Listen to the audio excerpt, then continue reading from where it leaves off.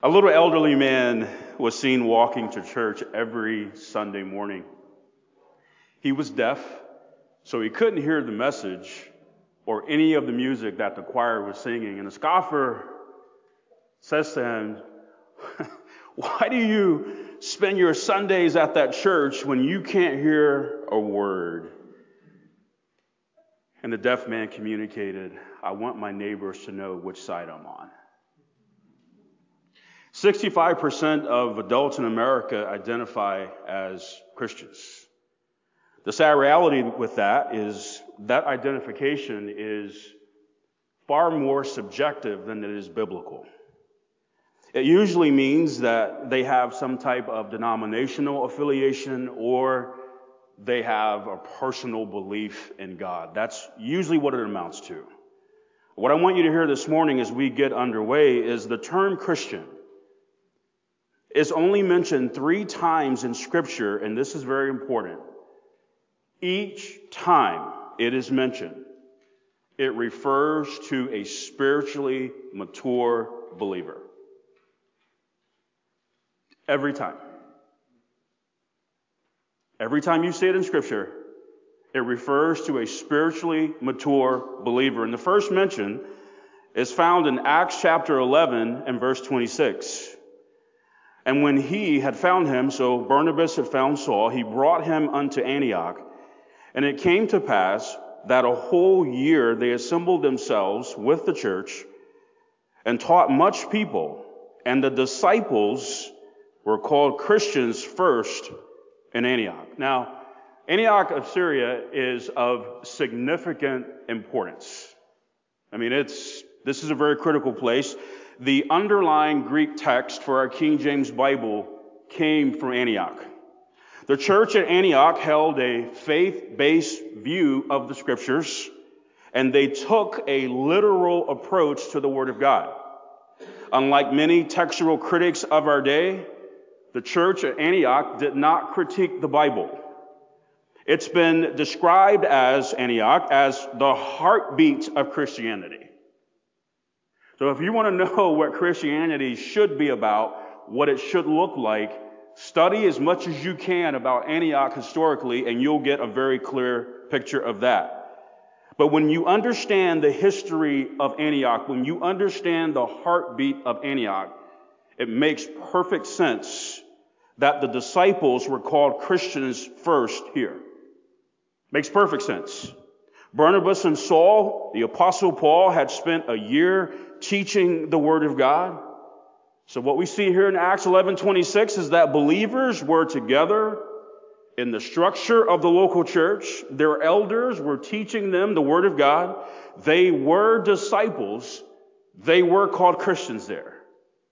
This is the first mention of the word in the Bible. And the suffix in the word Christian, I-A-N, it means belonging to the party of. Notice, they did not call themselves Christians. They were called Christians.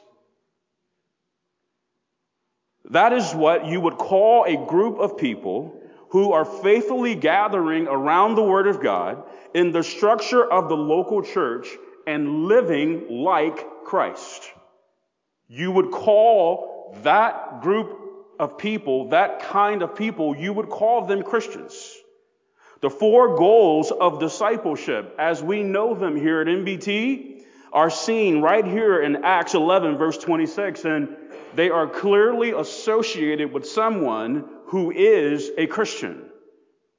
They were established in worship. We learn from Acts 2:47 that through the gatherings of the church, God was being praised. And that is still the case. When we gather, we praise and we worship God. They were established in the Word of God for an entire year. Many were taught the Word of God. They were established in the local church. They assembled themselves with the church. They were established in ministry. Why were they called Christians? Because they were walking and serving like Jesus Christ.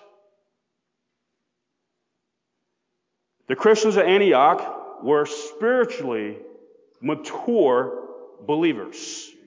They were not people who were just attending church. They were not people who were just doing Christian things, so to speak. No, these were serious, mature believers in their walk.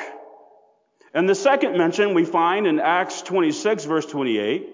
Then Agrippa said unto Paul, Almost thou persuadest me to be a Christian. The Jews had had it with Paul at this point, and they had come to the place where they believed that he should no longer live. And so he's brought before King Agrippa to speak for himself. And what Paul did was he used that opportunity to share his conversion testimony. And God clearly used it because Agrippa said, Almost thou persuadest me to be a Christian. What do you believe a Christian looked like to King Agrippa? To him, a Christian looked like the Apostle Paul, who was a true disciple of Jesus Christ. That's what a Christian looked like. To him, a Christian looked like a man who was standing before him, who could have been put to death. But instead of trying to save his physical life, he used that platform to serve his Lord. That's what a Christian was to Agrippa. It wasn't someone who just identified as a Christian, and then once it got inconvenient or hard, they pulled back. That's not what Agrippa saw. Please, I need you to hear this. The idea that someone can sit in a lazy boy Sunday after Sunday and flip channels, or go to the hair salon every Sunday because that's more convenient and the line isn't as long. The fact that someone can do that and call themselves a Christian, listen, is biblically laughable. It's biblically laughable. It's laughable. It doesn't check out biblically. Listen, the way that the term is used today, it is biblically offensive. Everybody's a Christian. Sure, I'm a Christian. Yes, I'm a Christian. Oh, absolutely. Yes, I'm a Christian. And the Bible goes, really? And the believers at Antioch would go, if they could be flies on the wall of the church today, they would be stunned at how low the bar has been lowered. Anybody can be a Christian. Christians are like the deaf man. Despite the hardships of life, they are not deterred from following the Lord. They just keep coming. They just keep going. They just keep moving forward. Onward, Christian soldier. They just keep moving forward. In this section of 1 Peter this morning, we're going to encounter the third and final mention of this word Christian. We won't actually get to that verse today. But where we start in verse 12, it is in the context of what Peter had in mind when he used the word Christian. And it will gel perfectly with the first two mentions of the word in terms of it being a spiritually mature believer. But this context, it brings us face to face with what I'm asking us to ask ourselves in these coming weeks. Are you a Christian? Are you a Christian? Now, the answer to that question, often, when you ask someone that question, the answer that I have heard more times than not, and I'm sure you have too, it goes something like this. Yeah, I believe in God. That's the bar. Please.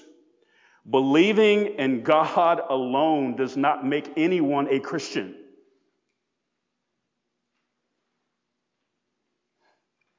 No. Would you consider James 2:19? Thou believest that there is one God, thou doest well. Feeling pretty good about yourself? You're impressed with that?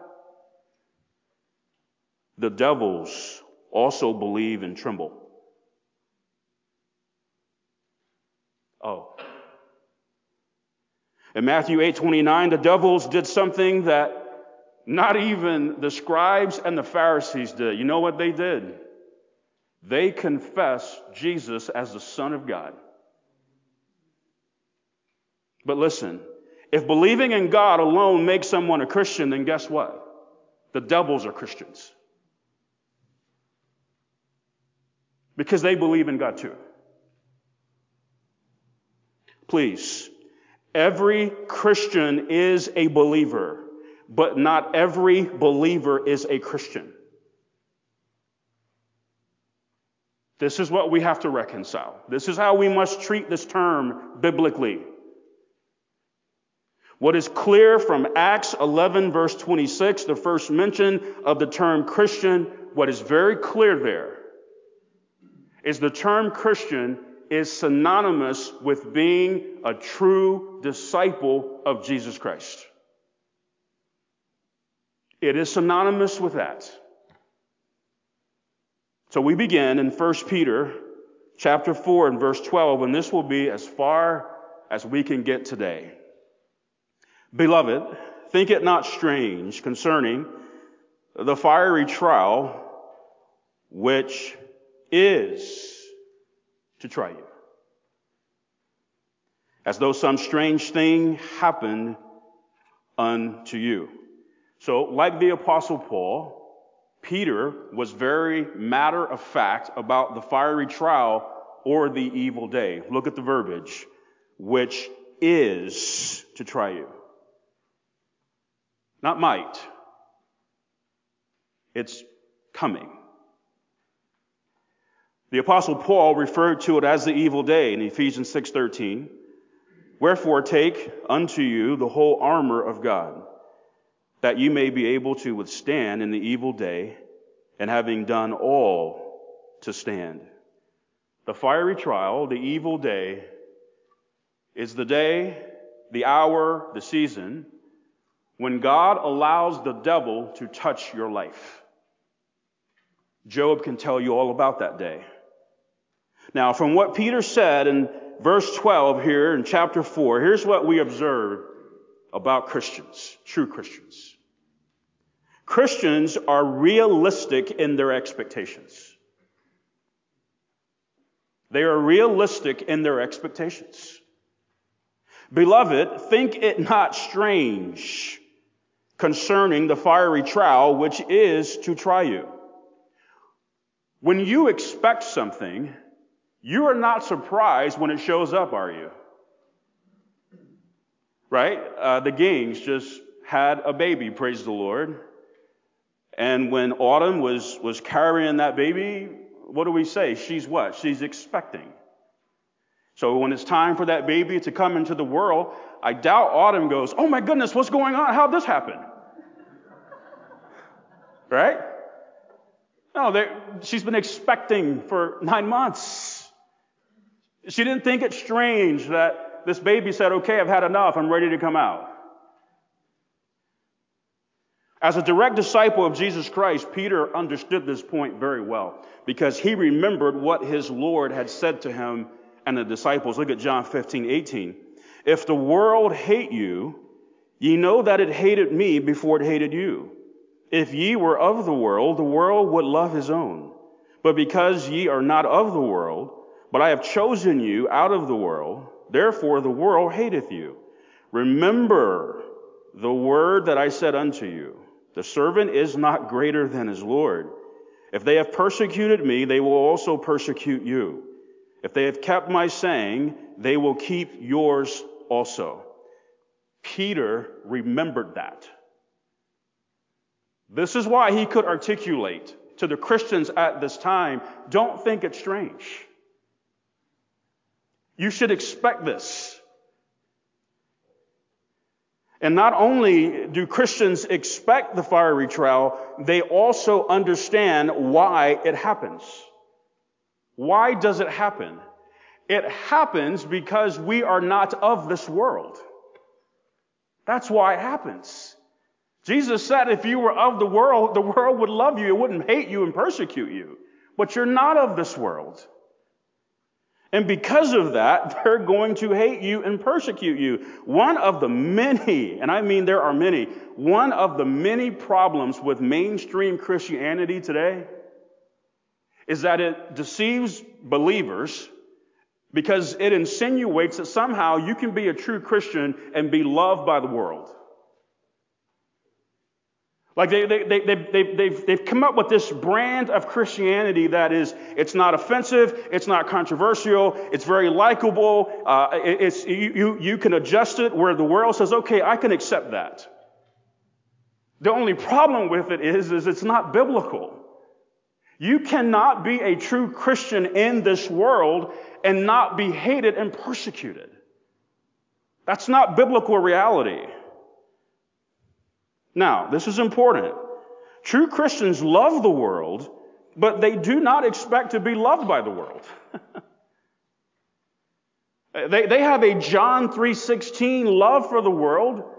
They love lost souls. They desire to see them come to saving faith in Jesus Christ. Yes, but they're realistic. They do not expect to be loved by this world. Christians in the Roman Empire at this time were hated and persecuted by the world, not loved. And if we go beyond this time in the tribulation, the cost for believing the gospel will be very costly, because for those who do and refuse the mark of the beast, what's going to happen? They're going to be persecuted to death.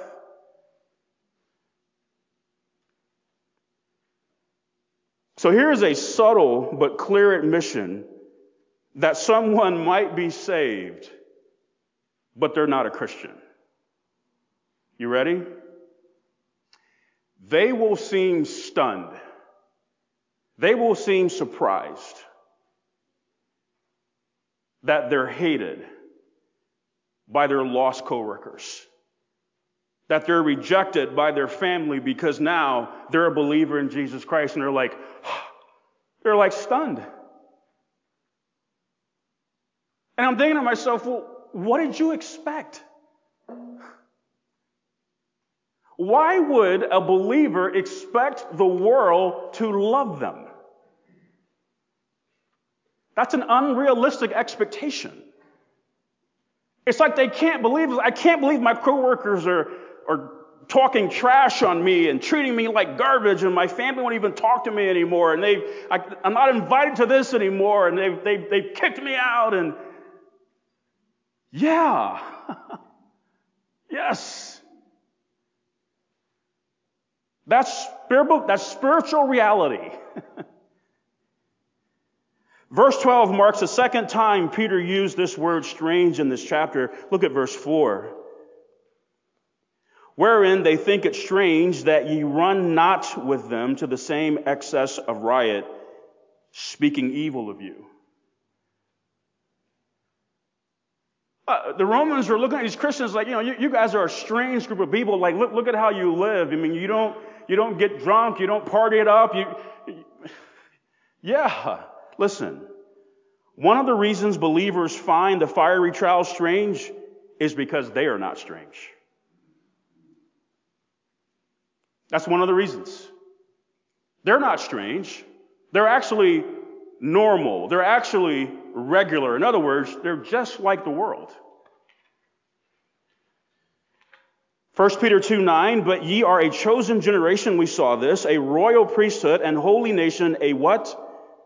Peculiar people. Not a normal people, a regular people, a worldly people, but a peculiar people. That word peculiar, it has to do with how we were purchased, how we were acquired. How were we purchased? How were we acquired?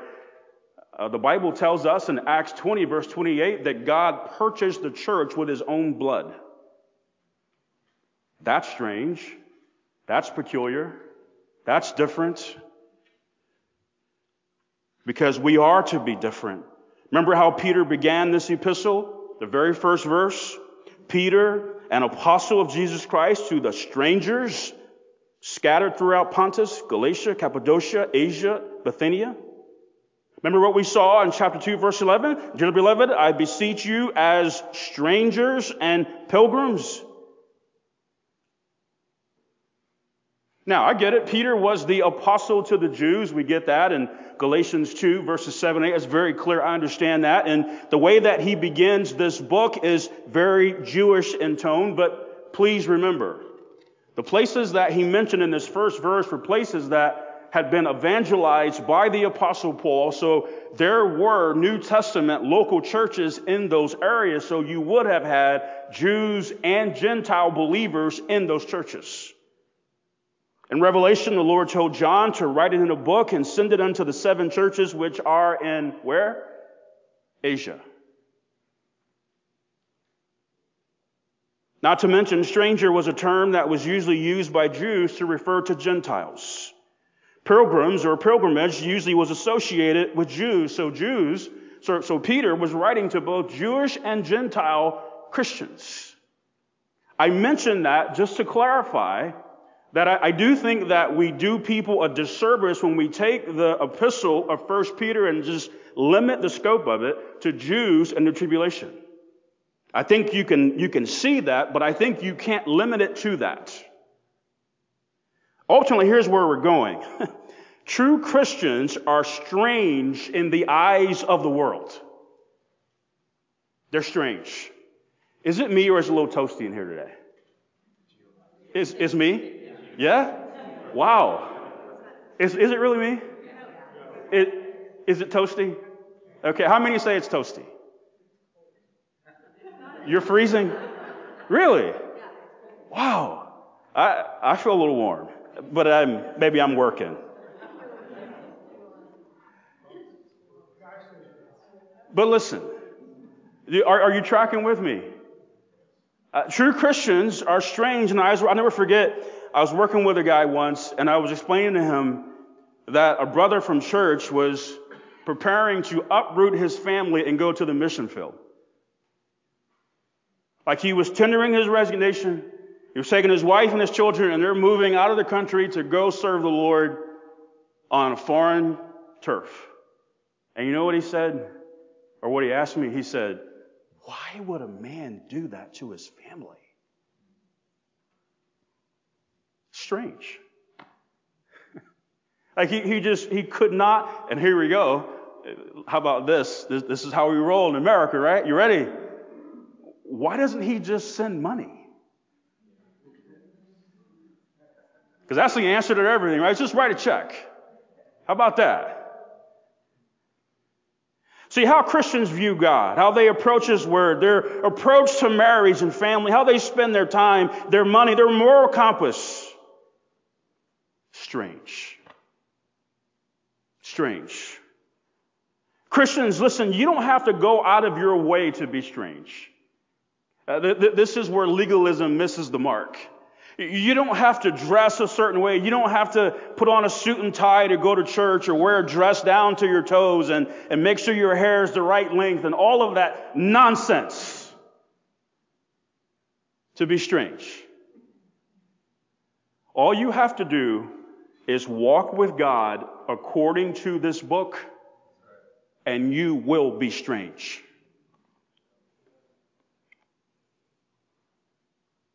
One of the most sobering revelations to me in the past 2.5 years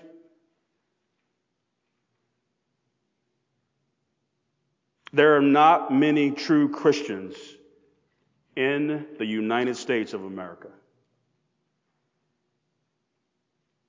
A Christian nation. So I've heard. And you say, okay, can you please justify that? Based on what we see in Scripture, do Christians expect justice from the world?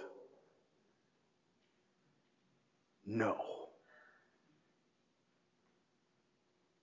No. Christians do not expect justice from the world. That is an unrealistic expectation. Would you consider John 3:19? And this is the condemnation, that light is come into the world, and men loved darkness rather than light because their deeds were evil. If we want to have a conversation about injustice, let's have it. Jesus Christ, the light of the world, came into the world. But because men loved darkness, they treated him unjustly and crucified him.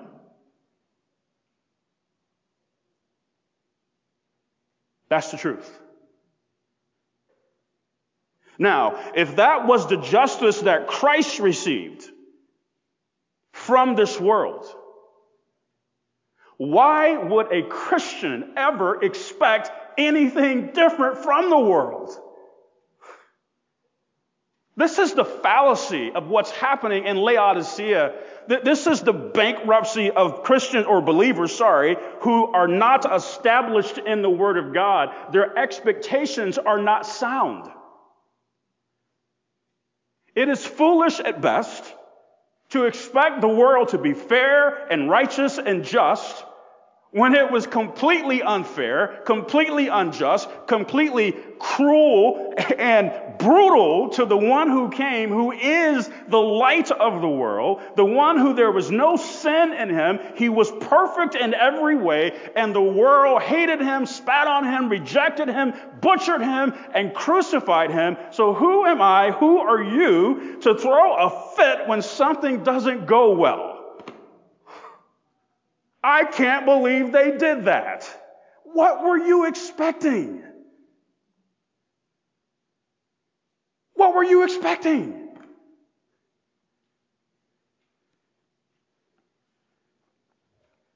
Why would you be shocked? This is the world. Putting a bow on it this morning. 1 Thessalonians 3, verse 3, that no man should be moved by these afflictions, for yourselves know that we are appointed thereunto.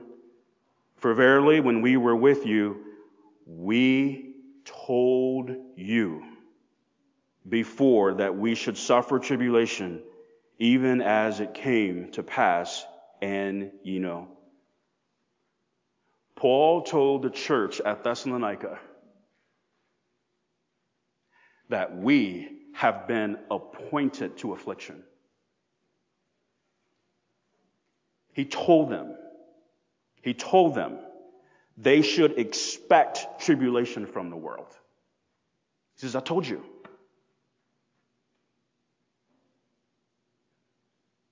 Let me wrap it up here.